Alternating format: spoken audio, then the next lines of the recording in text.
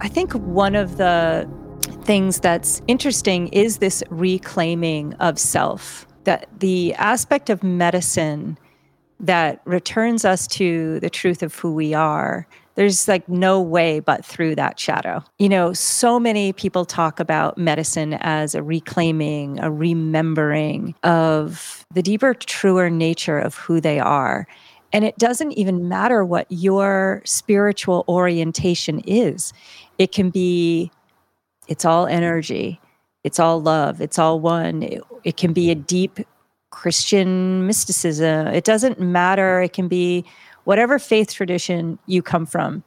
It does begin, in my own experience, of peeling back the layers of traditional religion, but that's just been my own experience. So what is spirituality?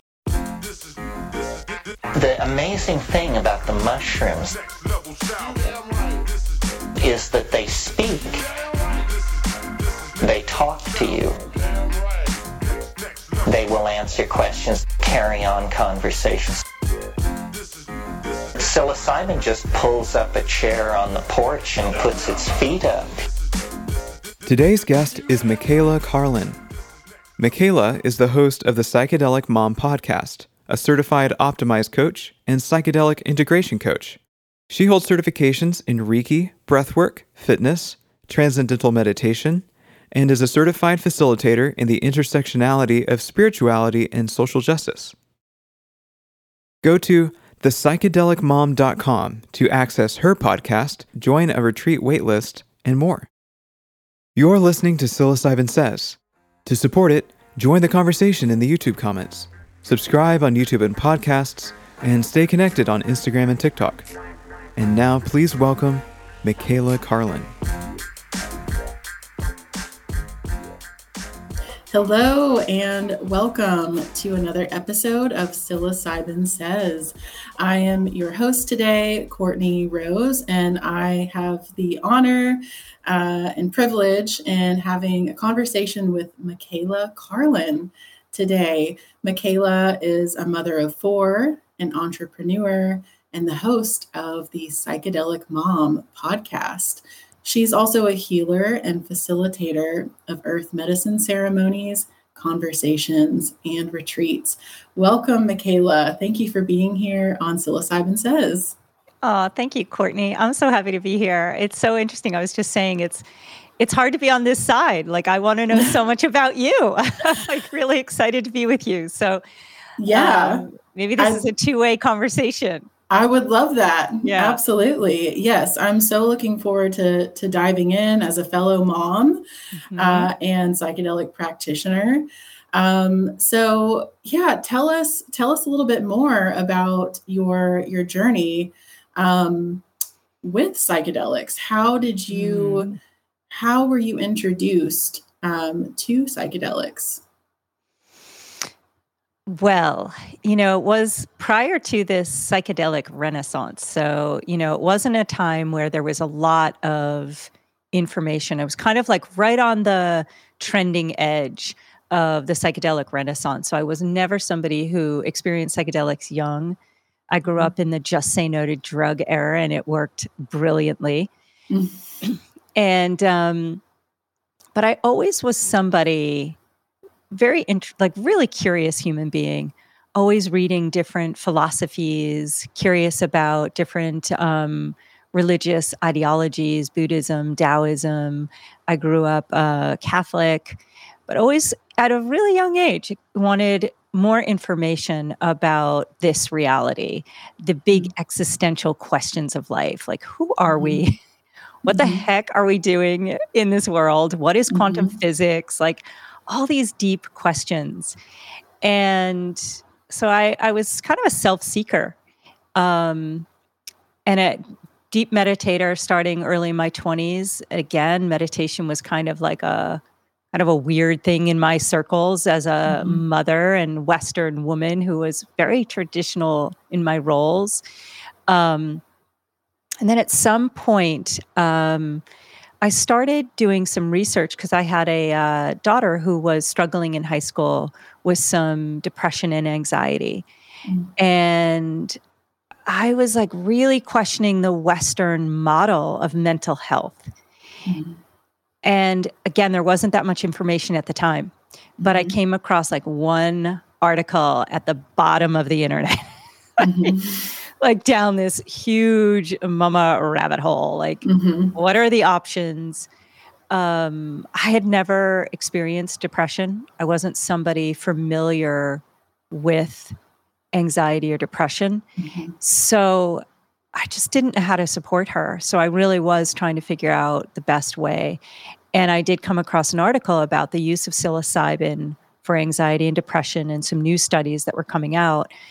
But I kind of wasn't ready to use my daughter, who was 15 at the time, as a psychedelic experiment, a family project. So I kind of let it go and took traditional routes with her.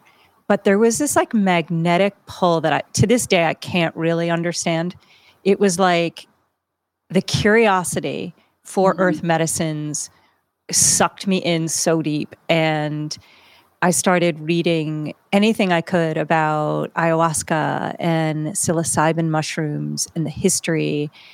And then finally one day, I still had this deep question of, could these medicines give me access to parts of myself that my conscious mind doesn't have, and access to realms beyond what my kind of mystical experiences and meditation had provided me with. And I was also at this kind of turning point in my life. My kids were getting a little bit older. I had been a mother, mostly, these side little entrepreneurial projects, but mostly I was a mom and supported these 4 children in their life. And each of them had, different challenges, whether it was like dyslexia or my daughter when she went through her struggles. So all of a sudden there I was like, what now? Who am I? And it took me about 2 years. I actually thought ayahuasca was going to be my first medicine. And everybody kept saying, when you're ready, the medicine will show up. And I was like, oh, nothing is showing. And I finally came upon 2 people and felt really comfortable. One was a man, one was a woman. And last minute, I was like, no, I really want to go to a woman. And ended up jumping on a plane and having an incredibly profound experience. I don't think it's a typical first experience. I just want to lay that out there because it was a layered 3 medicine journey, which was MDMA, psilocybin, and toad medicine. So this was like 0 to 1,000, and that radically changed my life in so many ways. As you know, when you first have a earth medicine experience, the integration is the biggest piece. There's what you're shown in the journey, and then the layers just start coming down. The layers of all that you've built up of who you think you are start to come down. And so that was how I got in initially to this space. Wow. Well, first, let me say you are brave.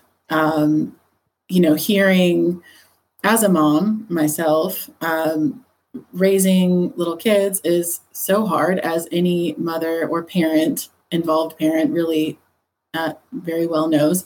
And hearing you say, mention this journey with your daughter and trying to find a solution, for one, that's hard enough to just go with a traditional or, the Western route.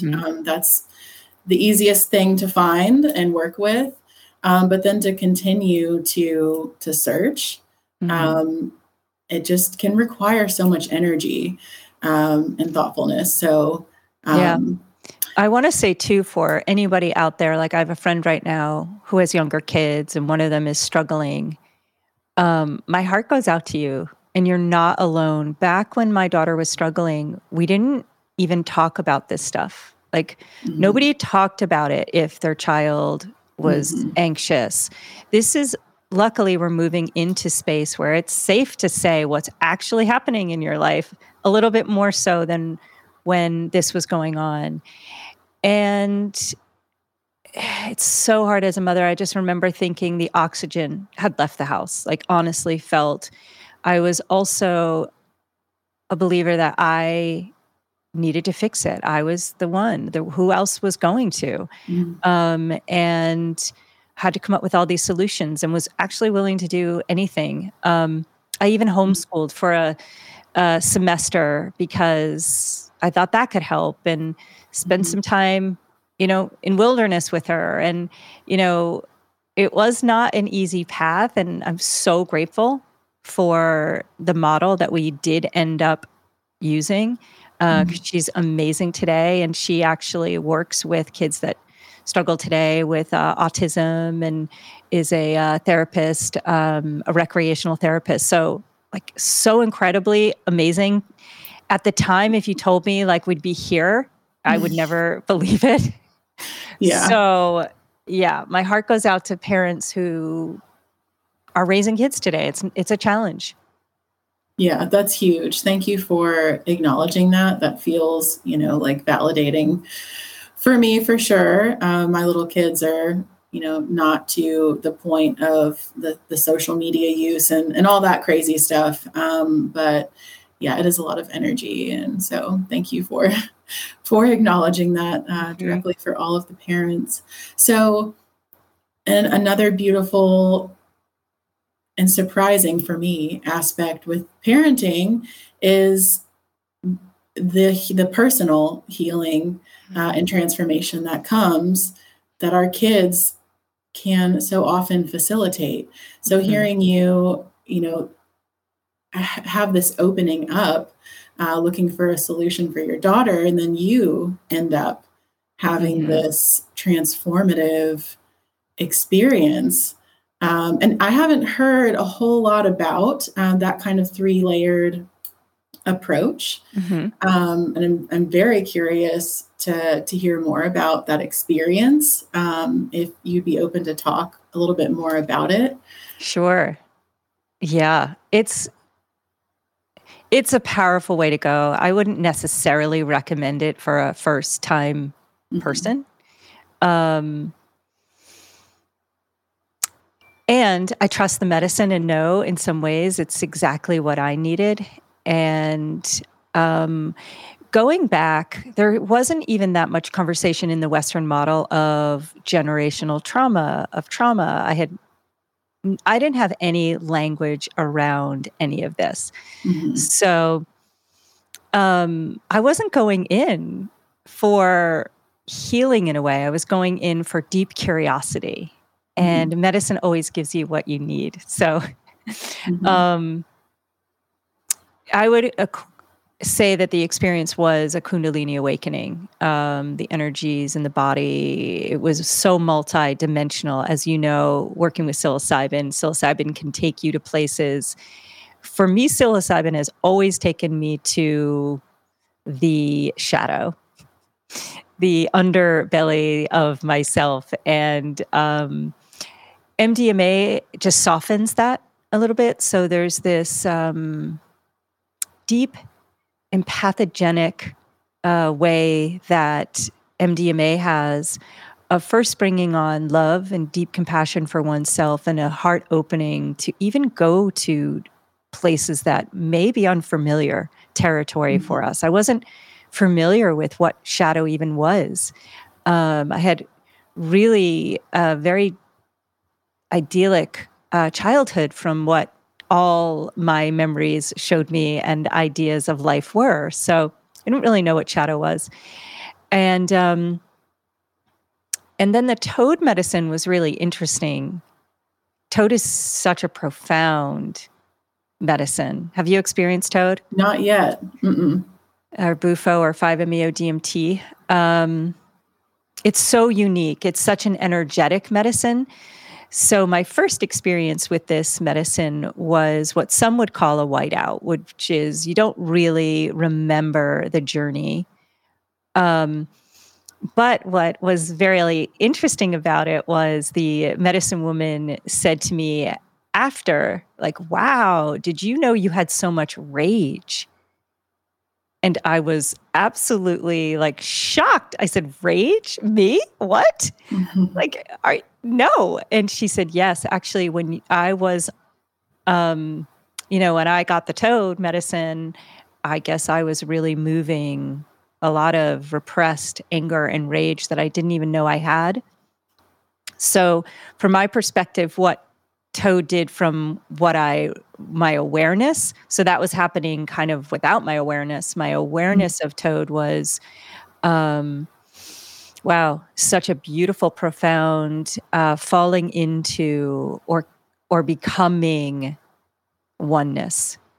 The pure oneness of our beings, falling into and remembering the true nature of who we are and being in that for hours.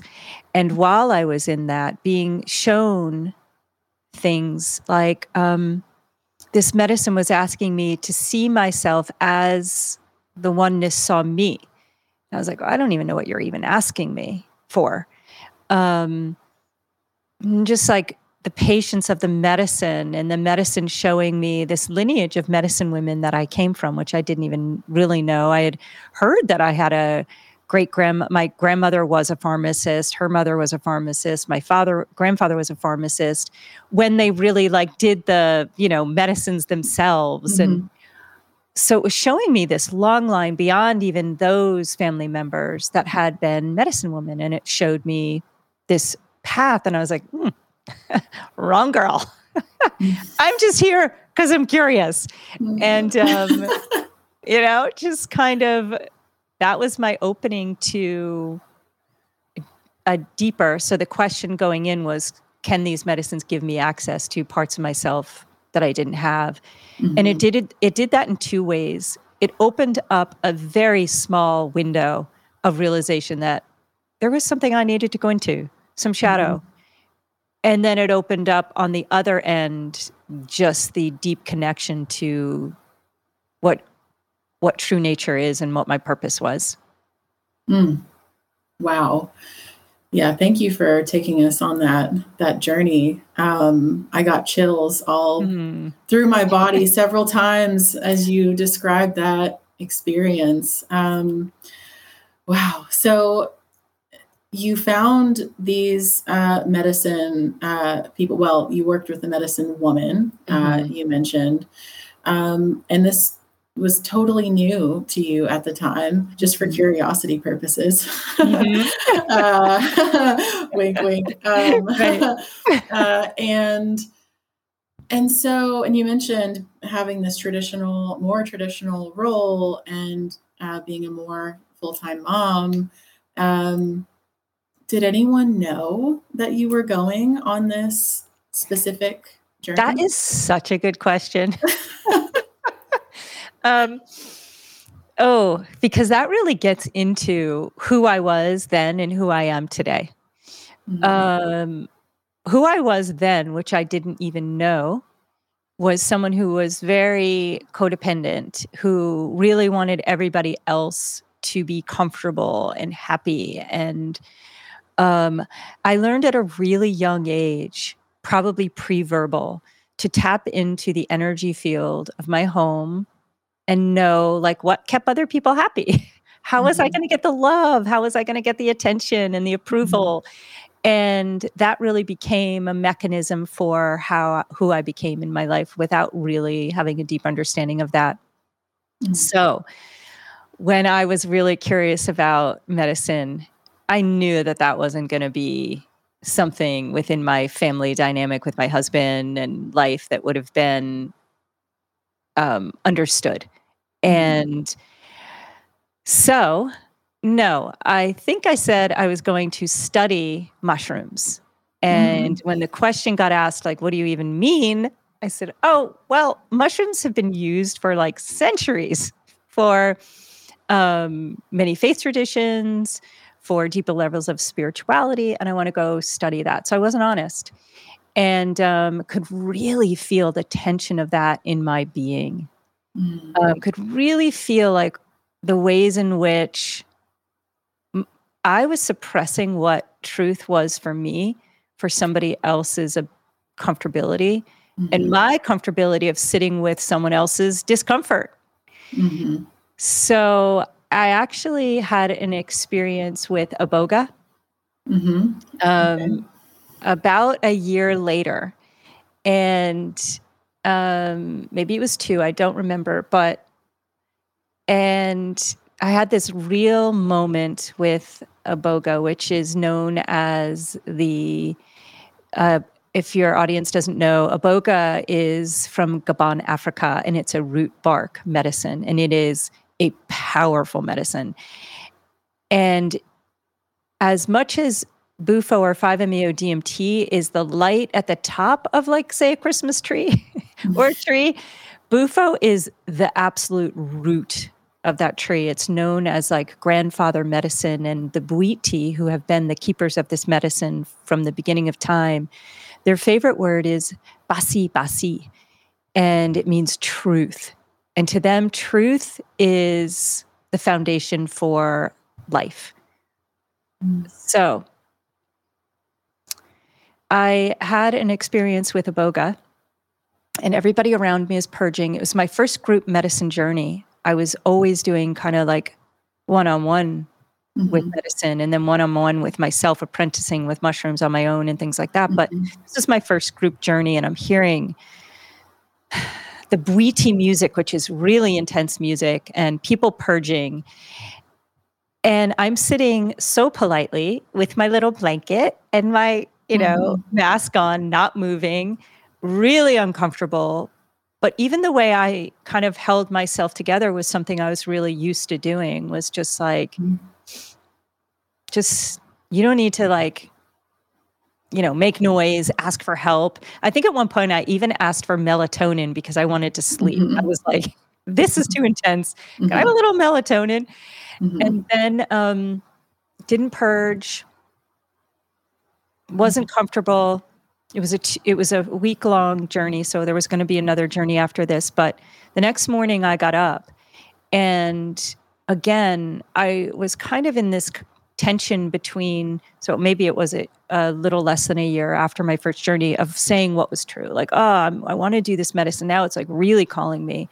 It's really calling me to do deep healing, but I'm not in a place within my social familial structure where anybody would think this is okay. And again, you're going back before. Now it's on CNN. You open up any newspaper, and psychedelics is now a big topic. But this is when it was like, you would have been considered absolutely out of your mind and crazy.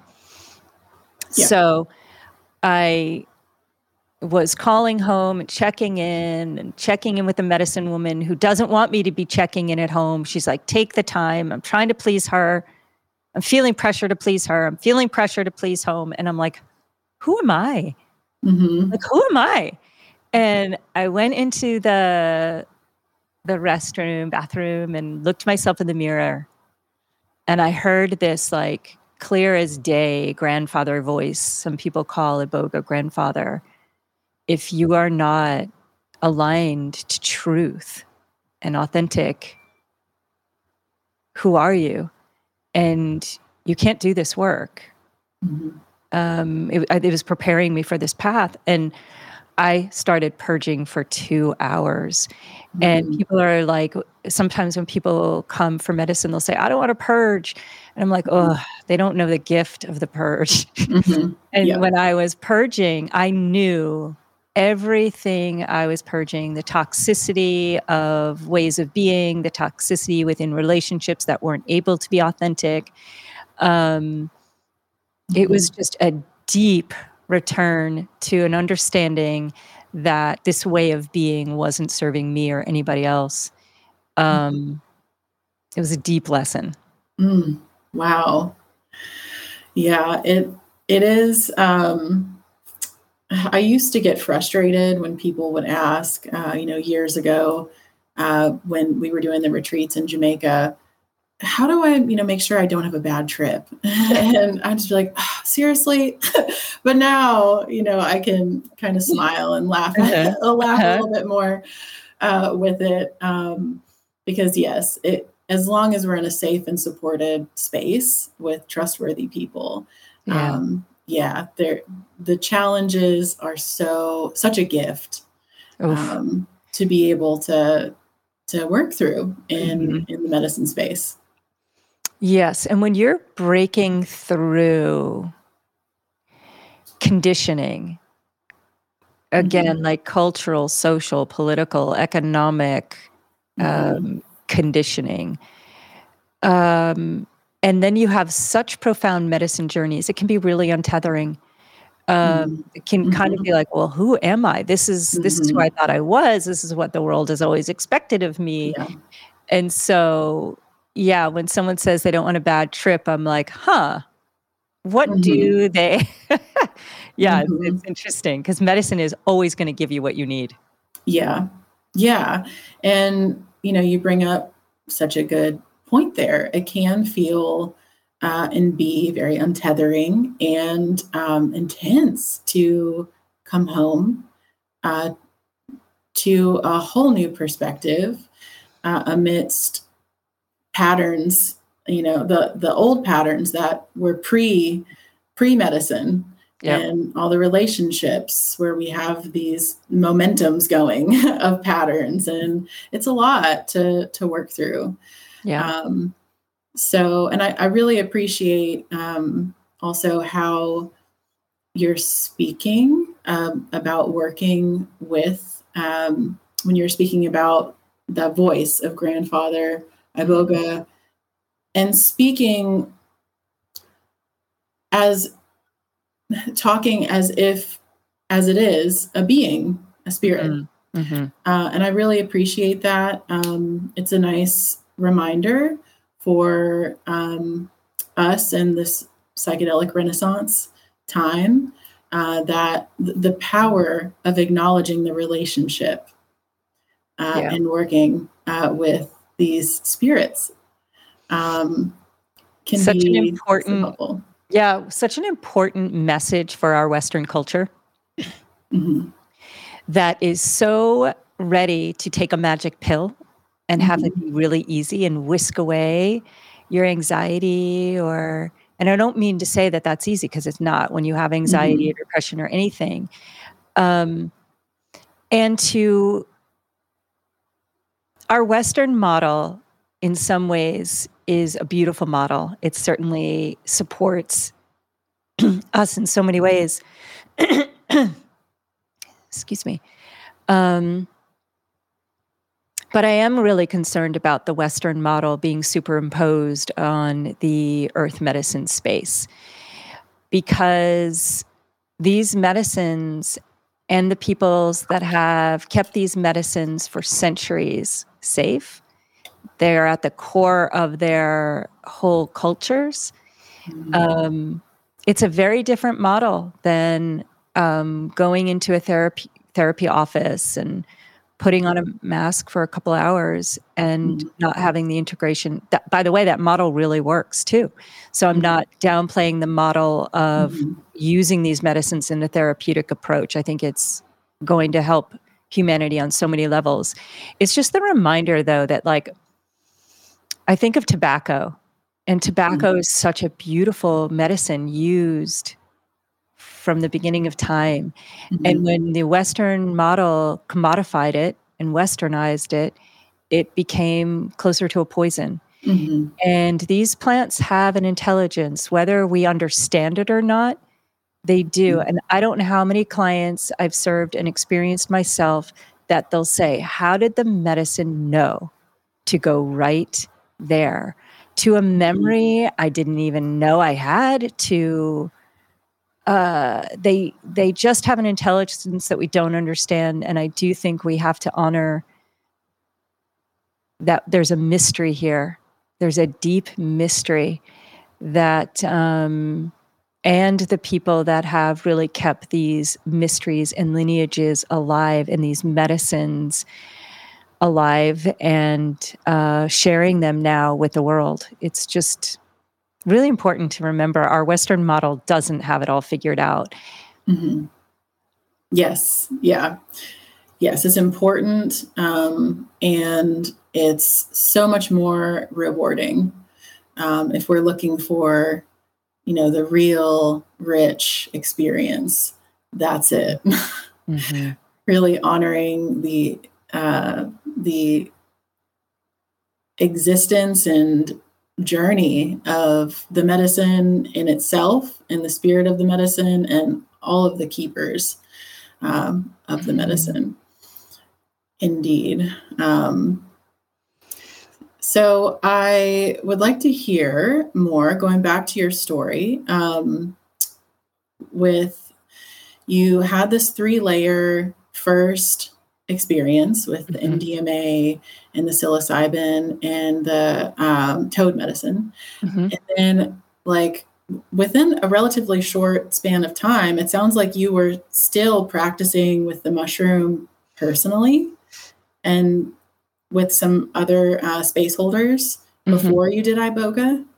Yeah, I did that 3-layered thing, that 3 or 4 times.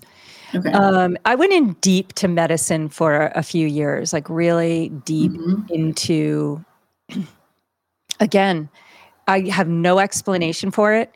Can't explain why there was such a pull, other than now, sitting where I am, Yeah. a deep understanding that I had healing to do, that I was also part of some generational trauma healing, and that this would be a path for my own learning of how to intuit healing for others and help others heal.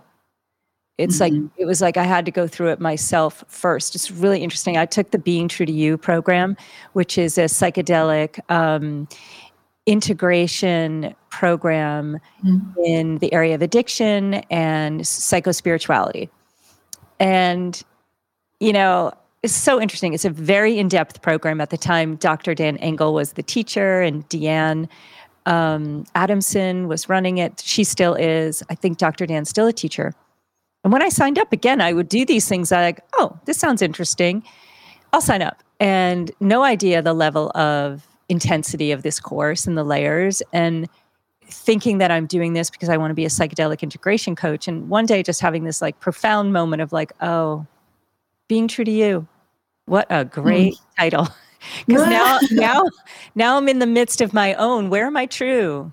Who am I? How am I true to myself? How am I not? Where is my sovereignty? What is my voice? And it's just, medicine has this way of just also a lot of humor. So I was taking more medicine. I was studying the medicine. I was apprenticing to do medicine work, studying psychedelic integration work, apprenticing with different medicine women. But honestly, it was my own deep work that really is the teacher. And the medicines themselves. And, well, that's not true. Okay. All right. I have to go back. Yeah, go for it. Yeah. It's the medicine, the deep healing work, and incredibly held space and teachers that have gone deep in their own healing, because you can only take someone as deep as you've gone. And I was incredibly lucky to end up in the hands of some of the most beautiful teachers who really taught me a lot about myself. That's awesome. That is such a gift to have people in your path so early on as well. That's such a deep dive that you took, going from, not really, I think you mentioned not really having this concept of shadow or thinking you had a shadow, looking back on your upbringing to. No, I was actually very good at using my meditation practice to just find this state of constant peace.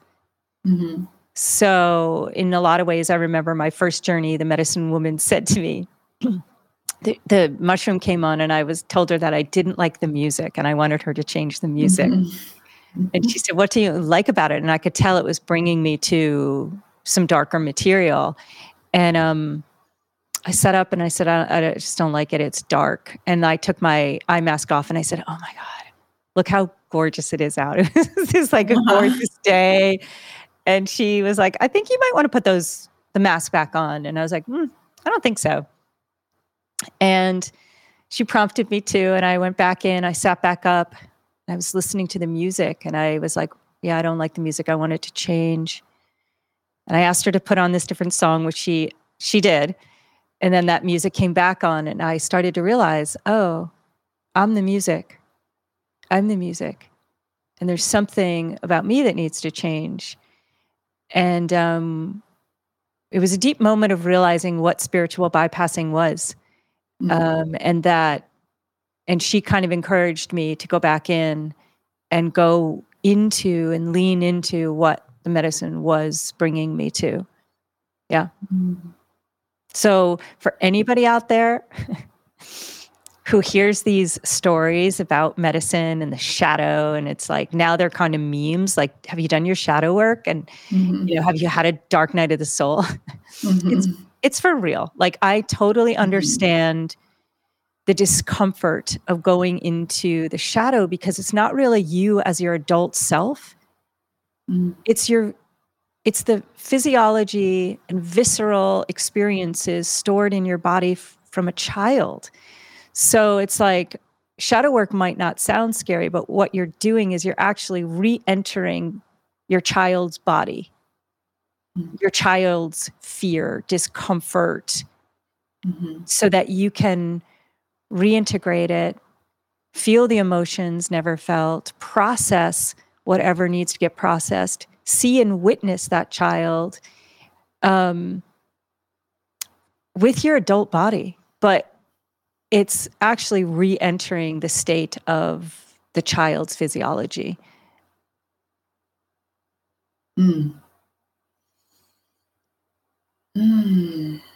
Yeah. I really appreciate you bringing that up and talking about the shadow aspect of things. And, this is one reason I really wanted to have you on this podcast, because I so appreciate in your podcast the intentionality in talking about the spiritual aspect of working with psychedelics. Again, in this time of the psychedelic renaissance, and talking about the healing of the chemistry of the brain, which is definitely something that's important to talk about. But also just bringing this conversation of the spiritual work, not just for ourselves personally, but as you mentioned, for our lineage and our future. Yeah. As well. Yeah. It's like, even when I was parenting my kids, I kind of remember so many moms saying, and I probably fell into this myself, like, oh, what do you do? And it's like, if you were a mom who is at home, you might be like, oh, I'm just a mom, And I think one of the things that's interesting is this reclaiming of self. And that the aspect of medicine that returns us to the truth of who we are, there's like no way but through that shadow. And, so many people talk about medicine as a reclaiming, a remembering of the deeper, truer nature of who they are. And it doesn't even matter what your spiritual orientation is. It can be, it's all energy. It's all love. It's all one. It can be a deep Christian mysticism. It doesn't matter. It can be whatever faith tradition you come from. It does begin, in my own experience, of peeling back the layers of traditional religion, but that's just been my own experience of, so what is spirituality?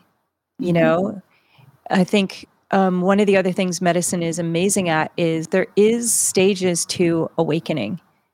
We first have this awakening that maybe there is more than just the material world. Maybe I'm not just a body. Mm-hmm. And then after that, it's like, maybe there's something beyond me that I don't fully understand that's a mystery. And maybe none of us will ever understand in this 3D reality everything. But medicine certainly invites us into the mystery of ourselves beyond who we are, beyond what our perceptions of reality are, and what you're here possibly to do with your life. And I think for me, one of the things that it pointed to was there was some generational trauma even that actually came from a spiritual tradition. I had aunts that were sexually abused by a Christian order of men. And so when I was in my journeys seeing sexual trauma, it was like, what am I seeing? I knew very little of it at the time. And so one of the things that I think medicines are doing too is bringing us all back to truth and honesty. What is spirituality? Who gets to define it for you? What rules and dogmas are you following without even questioning? I think what medicine wants you to do is find the truth within yourself, beyond dogma, beyond what anybody else is telling you. It's within you. And the deep return to that mystery of who you truly are in relationship to medicine and this beautiful Mother Earth that we are on, that we are nature, that we actually co-evolved with these earth medicines. They are not separate from us, that they are amazing teachers if we allow them to be, so it's interesting because I guess for me, it's still a path, I'm still on this path. Right now I lean a little bit more towards some of the non-dual teachings. And I think that's where medicine has brought me. But I think everybody is on their own deep path. And I think that's kind of the beauty. And even bringing that into motherhood, right? I think I was raised to emulate and what I was raised to emulate, which was, the perfect mom, the perfect family, this is what they look like. This is what they have. This is where they go to school. This is how they show up in the world. And I think what medicine does is first bring that to you. Who are you? Who do you want to be in the world? But then you can hold space for others to then be who they get to be, versus parenting from a place of wanting your children to be anything but who they are. And I think that's a challenge. I think that can be a challenge. We all have this programming that we pass on. So I'm always telling people, like, do medicine work before you even have children, because you'll pass on all of your wounds, all of your conditioning unconsciously. And what medicines will help you do is help you choose who you are outside of your conditioning and allow you to parent from a place that is holding space for what wants to emerge in your children. And I can't say that that's what I did. I'm not like the perfect psychedelic mom. I think part of it is it's a paradox, right? It's like even putting psychedelics and motherhood together is a paradox. Psychedelic means soul revealing. And so one of the things that my goal is on my podcast is to have conversations about what reveals our truth. And then I've coined this other word, psychecliptic, which means soul concealing. And motherhood can be, as you said, motherhood itself is psychedelic. It's constantly revealing who we are, our triggers, where we're unhealed, what our conditioned thinking is. And life itself can be psychedelic. It's always asking us, are we in alignment to truth or are we hiding the truth? And so, yeah. Well, I think you're the perfect psychedelic mom, actually, in that you are so perfectly imperfect. Of course, as you mentioned, Exactly. the paradox, like so many things of what you just said. I mean, you're such a great storyteller, by the way. I really appreciate how you walk us through your experience. And the words you choose are so beautifully said. And as you were speaking, I was thinking of the Tao Te Ching and thinking of as you mentioned, after talking about shadow work and the medicine bringing up the shadow, how it also can have this great humor about it as well, kind of at the end, like a little like boom boom, like right? haha, but it's actually kind of fun. Yeah. Right. It's like a joke. Yeah, but it's really serious, but it's not but don't take it too seriously. Right? Yeah.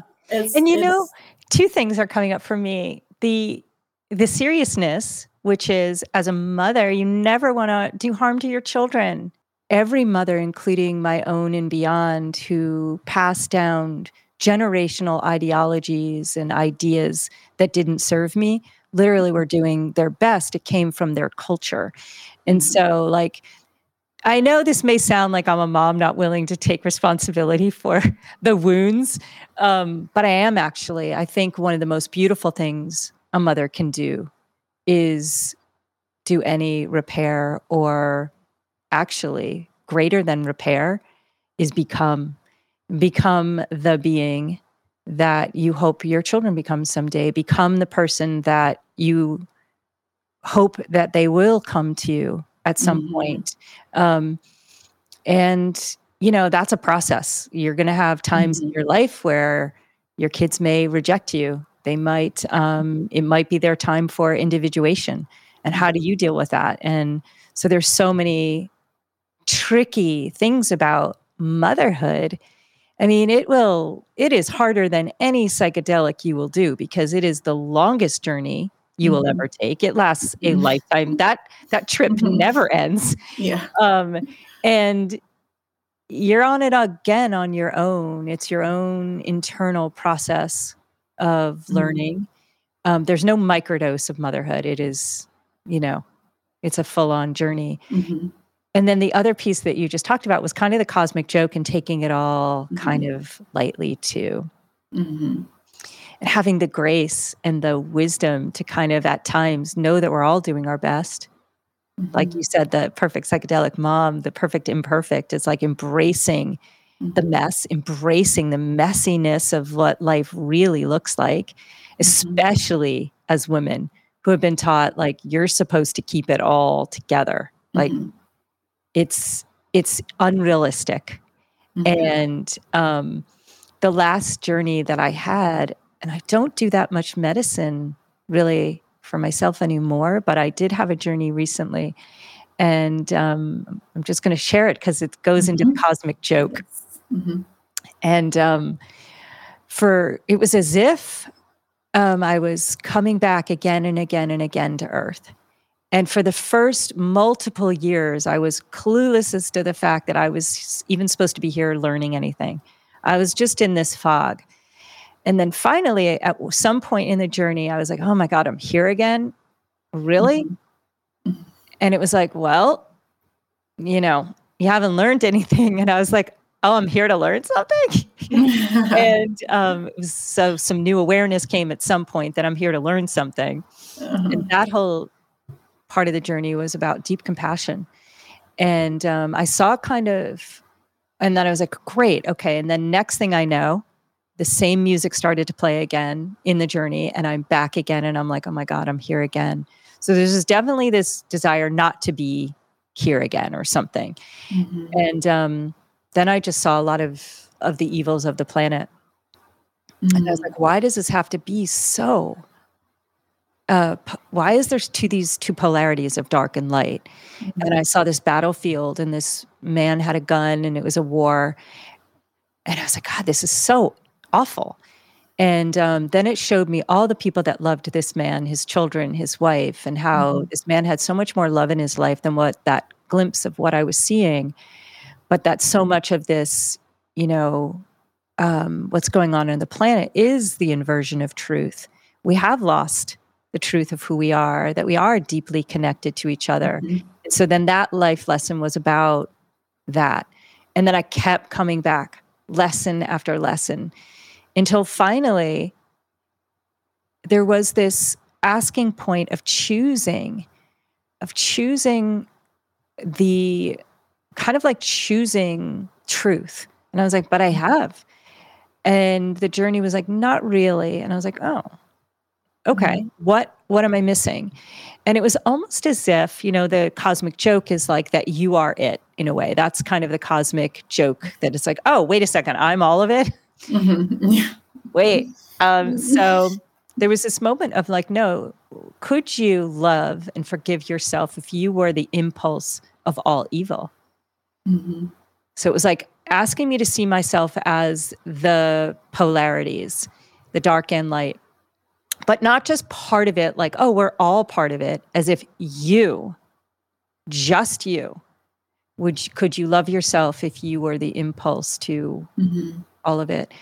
And there was just this deep self-love of like, of course, it was just total ignorance, total lack of consciousness. Mm-hmm. And then it was kind of like, what about the light? Obviously, we can all love ourselves as the light. Yeah, that's easy. Yeah, it's like, sure, I'll take that role. Yeah. And then it was so interesting. All of a sudden, this bodhisattva showed up. And I was like, who are you? And it was like, well, it was the deep understanding that when you accept the dark and the light, in particular the light, because like you said, we're all willing to see ourselves as light beings and light carriers and healers, that it comes from a place of true humility, and that you're here then as the bodhisattva to help others as you continue to do your own work. That was such an interesting journey, because it was asking for all of it. It was showing the different lessons, asking for the humor, and also the deep mystery, again, that we don't understand why there's light and dark polarity here, and our role in it, and the humility that it takes to realize that we are both.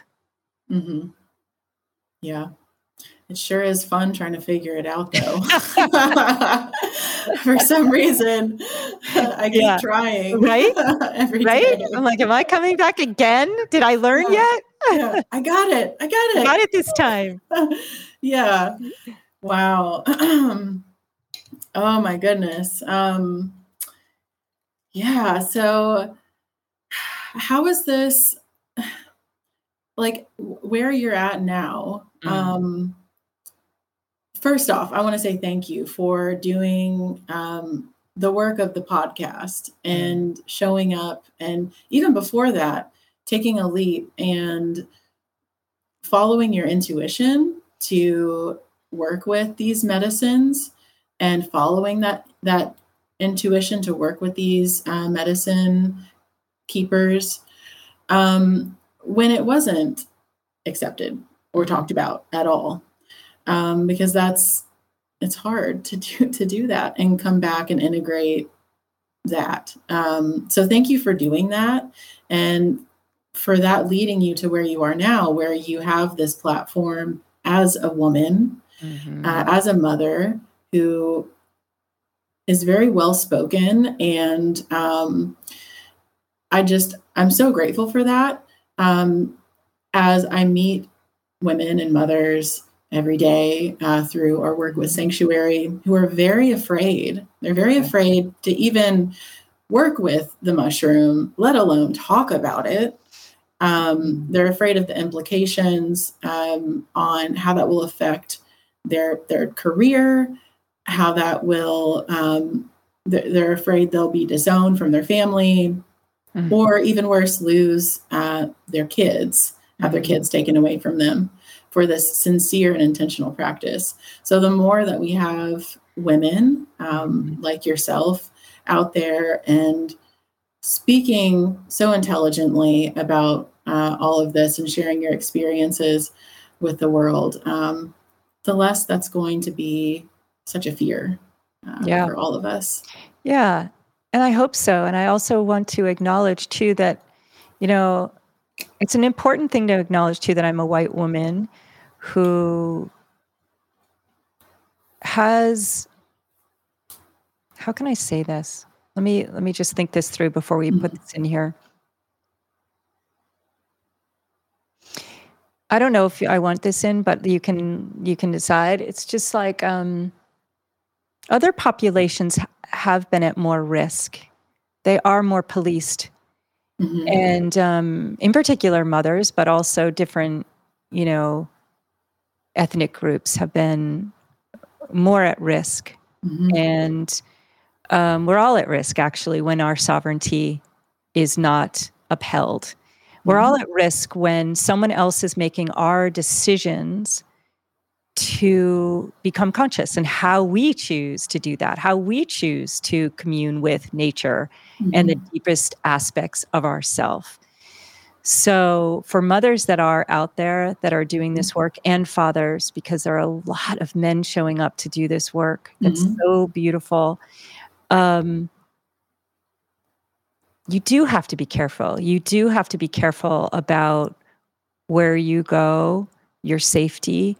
We aren't in a place yet where it's totally legal. And one of the things I think it's really important to educate ourselves about in this space, and I don't think many people are talking about it, because we are like celebrating legality. We have to really understand what the current model of legality in the United States looks like. I hope that these medicines are legal. So I'm not anti-legalization of earth medicines and psychedelics. So I want to put that out there first. Decriminalization at this point keeps it in the hands of like anybody.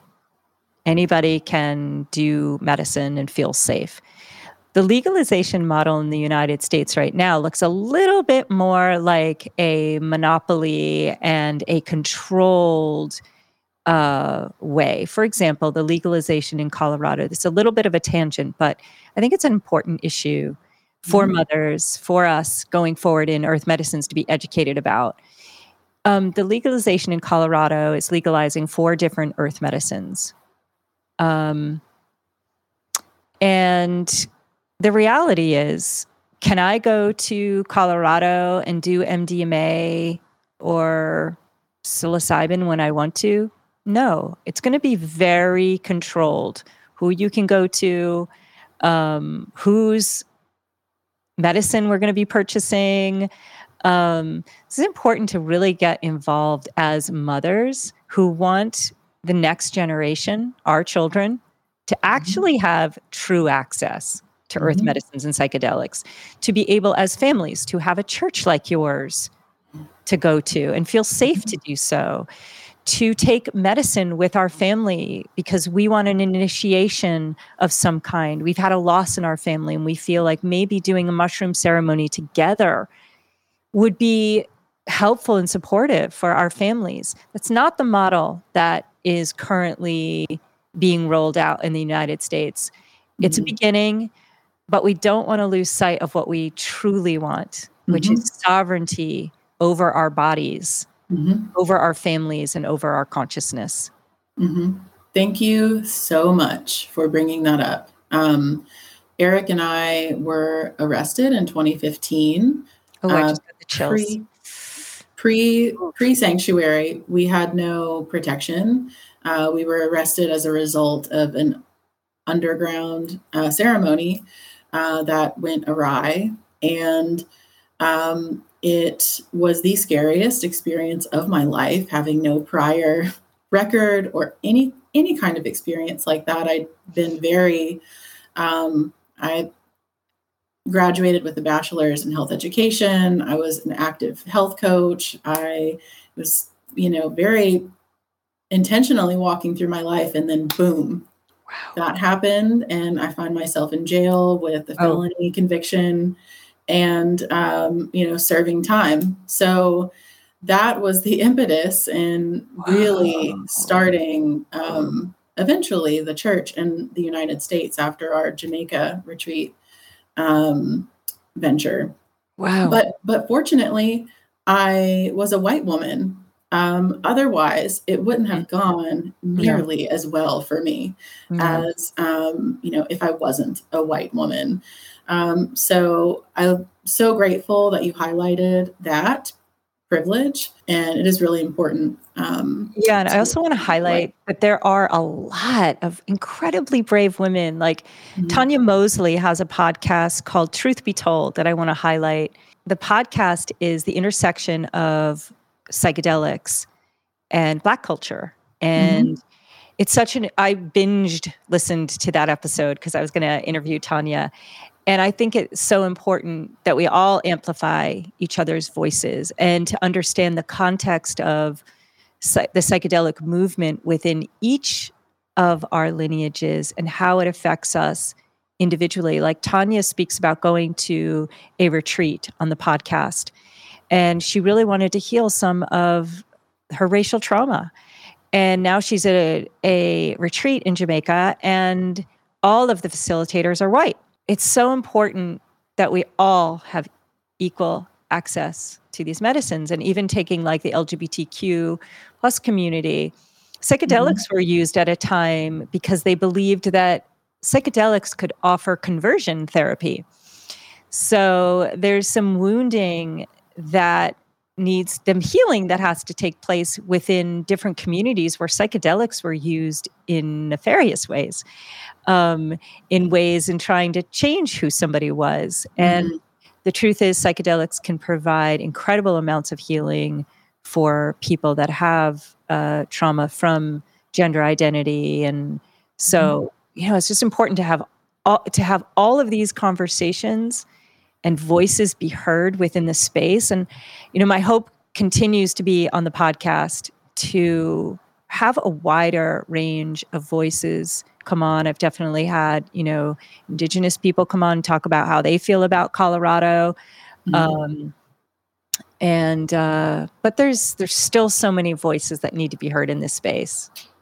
Mhm. Yep, absolutely. Thanks for mentioning Tanya's podcast. I haven't heard of that yet, so I'm eager to check that out. Yeah. Another Um, psychedelic mom. awesome. Love that. Um, so tell us more before we wrap up this awesome conversation. I want to hear more about your work, and you have expanded your services out. You've taken your work from just being with yourself Mhm. to with others as well. Could you share a little bit more about that? That is like one of the greatest gifts, honestly. It's very hard to describe, as you know, when you're in deep role with medicine. It's like a dance of intuition. I'm following the medicine. I'm getting out of the way as much as I can. But you're going into the deeps with another human being. Most of my clients really are here to do like deep, deep work. And Mhm. so, um, yeah, I, it's so interesting because what I've seen again and again is the medicine always knows where to go. And there is a path to healing. One thing is for sure, that the shadow is something that we have to walk through, going back and reclaiming parts of ourselves. I look at it as if there's three, maybe four layers to the human being. First, it's in the body. There's this like contraction in the body. That journey that I had where it was showing me coming and learning different lessons. One of them was refining, actually, for me, the healing modality that I do, which was really fascinating. But it was showing me that, yes, the density of our traumas live in our body. There's these pockets of like dense energy that get stuck, but our bodies are light. They're light. We're light beings. It's like a vibrational field of light. And so what medicine does so beautifully is it can identify where those densities are. It can identify the emotions that are stuck there, and then the core belief that is there. Like, so what I'm seeing is that we all have maybe 3 or 4 core wounds that are stored in our bodies that hold life, vital energy force when we don't heal them. And then we project from those wounds out into the world. Mm-hmm. So those can be anything from like unworthiness to deep feeling of like never going to have love, abandonment, a rejection wound. So there's these different wounds that we carry. And what medicine does is go right to that place. It can be layer and layer and layers. So this isn't one and done material. This is like layers. But what I do see is that medicine takes us to the place that the person is ready to go to.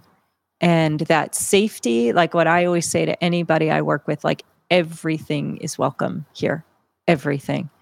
And begin when you start to say yes to the medicine, it's already starting to work. Nobody believes it until they say yes. And then they start to see the strange things that they remember that they had forgotten for years.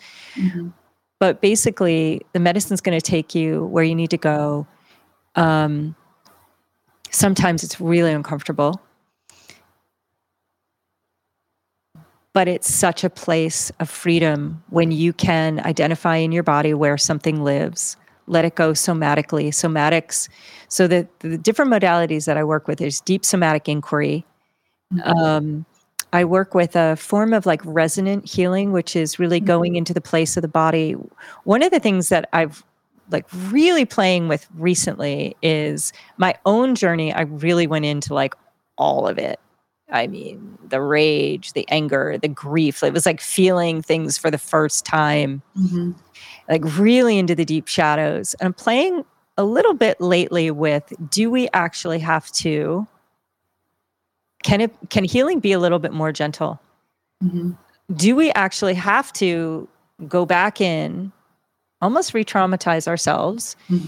Or is there like a more gentle way to do healing work? And what I'm finding, which is so exciting in the past like year, is we can use these medicines. We can even use gentler medicines, and I'm not trying to bypass people's shadow in the deep healing work that actually does happen. But I do think that there are some gentler ways that we can be healing. And it's the resonance of the body, the resonance of, our beings. It's almost as if we can take what I've noticed recently, and I'm curious whether you have as well. In the years that I've been doing this work, like it has felt like going into the deep sludge of trauma and shadow has been like necessary with medicine. In the past year, I don't know if there's been like some shift on the planet. I have no idea. But the very thing that someone would have needed medicine to go to, I would have needed the strongest medicine to go to because like of my construct. It's like right on the surface now with somatic inquiry. It's like, let's go into the body. Let's see what's there. And all of a sudden there's like a memory that may have needed medicine in the past for, doesn't necessarily need it today. So I think we can be a little bit more gentle about how we work with medicine. But ultimately, yes, I'm doing deep healing work with clients. It feels like reclaiming of child parts, reclaiming of someone's truth. So I do see a process, but ultimately that this process is coming to truth, finding the truth of who you truly are, letting the medicine teach you, learning how to self-heal. I think that's another really empowering thing. We talk about sovereignty in the medicine space, but I think ultimately what I'm working to do with my clients now is teaching them practices of self-healing, how to really do their own shadow work. After, doing it with me a few times, this is something that they can do Anytime a trigger comes up, it's like, feel that trigger in your body. Just presence it in your body. Where are you feeling it? What's the feeling? It can be like heat in the face. It can be anxiety in your stomach. It can be tightness in the chest. It can be like, oh, you didn't like the way someone just spoke to you, or you're overwhelmed. Feel what the energy of that feels like. And you don't have to go into the energy of it as a 10, just like a 5. So you're aware of it. And then it's as if you have this dial. And if you've done earth medicines, this is a little bit more helpful, because I believe what medicines are doing is showing us a resonance, a vibrational field. So there's the resonance of the shadow, and you can feel it. It's a density. It's dark. Your body almost wants to like contract.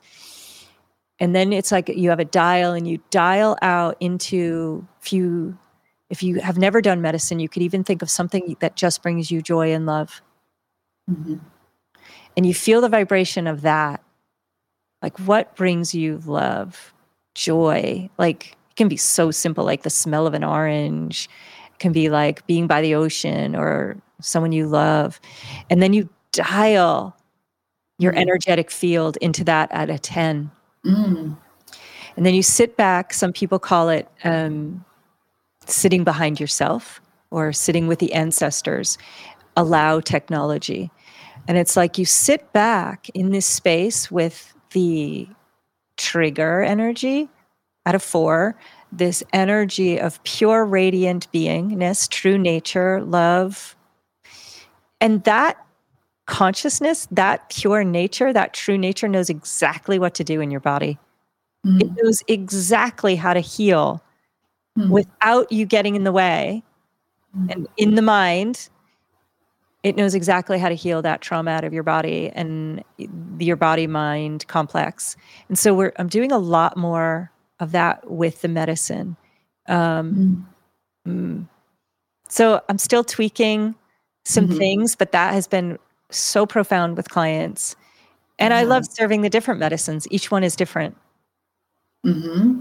So, yeah, I love hearing about the somatic work, and I love how you're talking about this, like dialing with the dials, and just kind of like,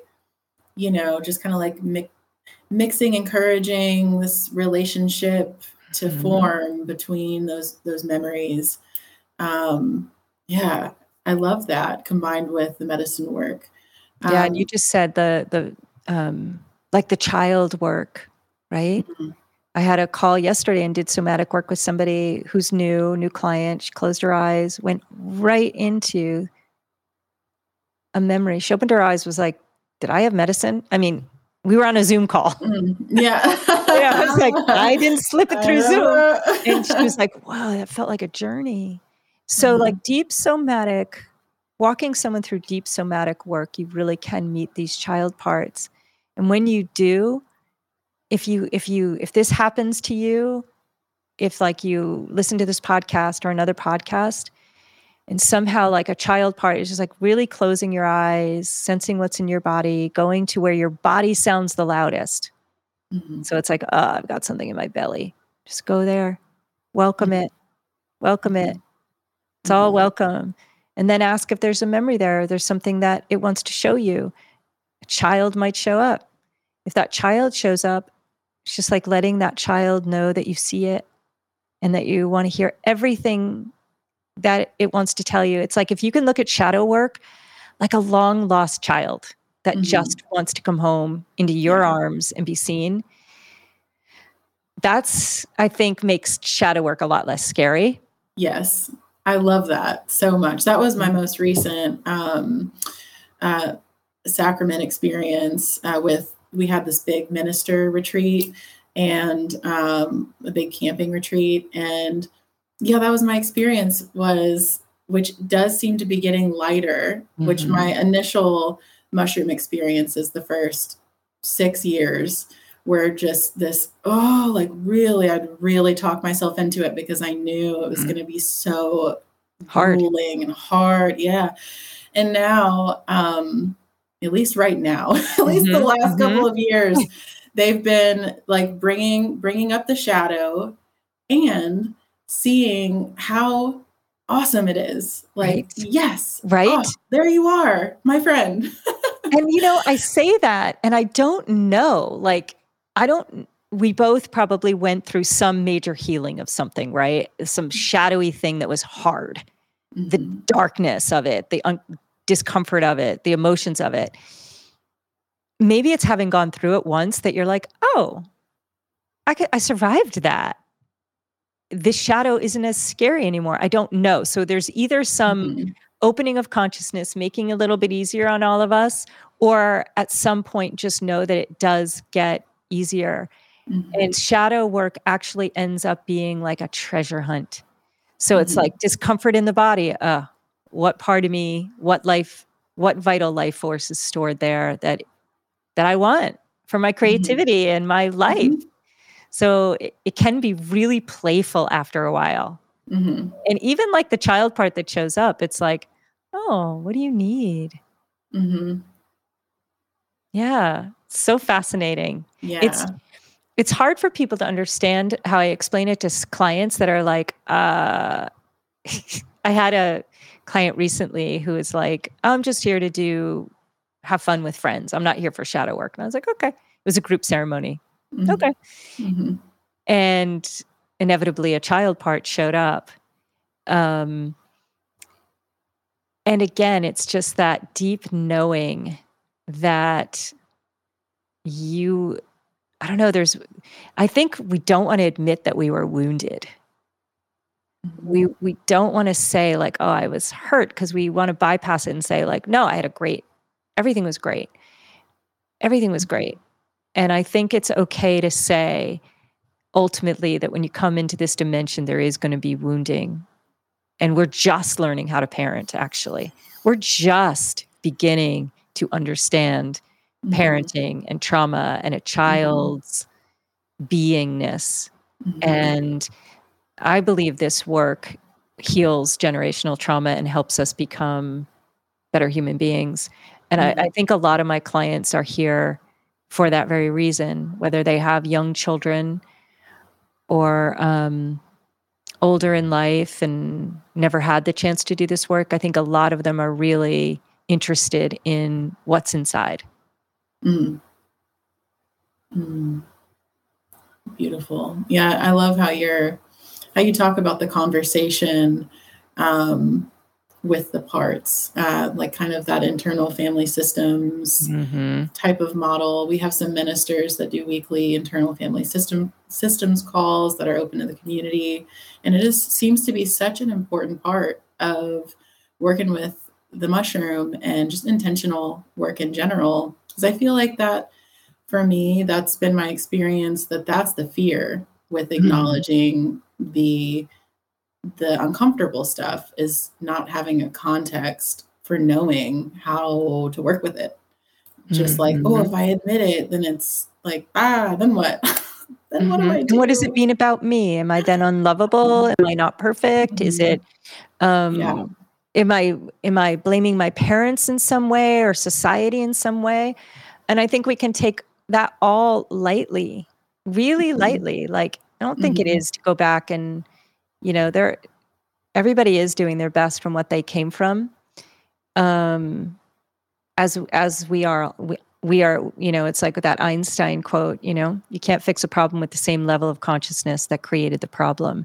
And ultimately, earth medicines are here to raise our consciousness so we don't keep creating this world that we have today. And ultimately, it's one of my favorite quotes is Ram Dass's quote, we're all just walking each other home. I don't possess anything that anybody else out there doesn't possess. I am not, I don't like the guru, the mentality or healer. Like I do, it's like I'm walking you home just because I've walked the path before. It's like, if you've walked the path, from the beach to your house or to school, home, it's like, the way. It doesn't mean there's one way. It just means that there are some that having someone walk with you can be really helpful. Yeah. Yeah. I love You're that an your church ally. is doing that, actually. Yeah, me too. I don't think they're, in my experience. Now, again, I do a combination. It's like an intuitive internal family systems with other modalities, but Mhm. internal family systems is a real core to what I do. I don't know that there'd be as much healing psychedelic work without it. Mhm. Yeah. Yeah, absolutely. Yeah, no, communication is so important to our community. I mean, it's really like our church is our community. It's the people, the church and the infrastructure that has been developed by the founders Mhm. and the board, kind of like is there to set the container Right. to be an open container of community and legal protection. But the church is the people and these incredible people that keep showing up and offering these amazing things to our community continues to blow my mind. We have another therapist who is starting an 8-week series, again, open to the community. You don't have to be a member. It's a virtual series, and it's all about peaceful communication techniques and conflict resolution, which Love that. is so important. Like So a important. nonviolent communication or circling? He does some nonviolent communication stuff, but I don't know a whole lot about it yet. But I'm eager to learn what his approach is. I'm so excited about what you're doing. I think this is the next phase. You're really on the frontier of redefining medicine, spirituality, It's community. I think Thank you. community is so, so, so important. I've Hmm. seen it's really fascinating. I've had recently a lot of like beautiful, beautiful friend groups come because they want to deepen their connection with each other and they want to support each other in their own deep work. I've been Hmm. fascinated by that. That's great. Yeah. That's really great. Yeah, you were mentioning Colorado, and we were somewhat involved. We know John Dennis, who did a lot of work advocating for entheogenic practitioners. And yeah, we kind of experienced a little bit of heartbreak there because we have some members, quite a few members in that area. And we were like, oh, Do you wow. feel totally safe now? Like the way you're structured, do you feel safe? We, well,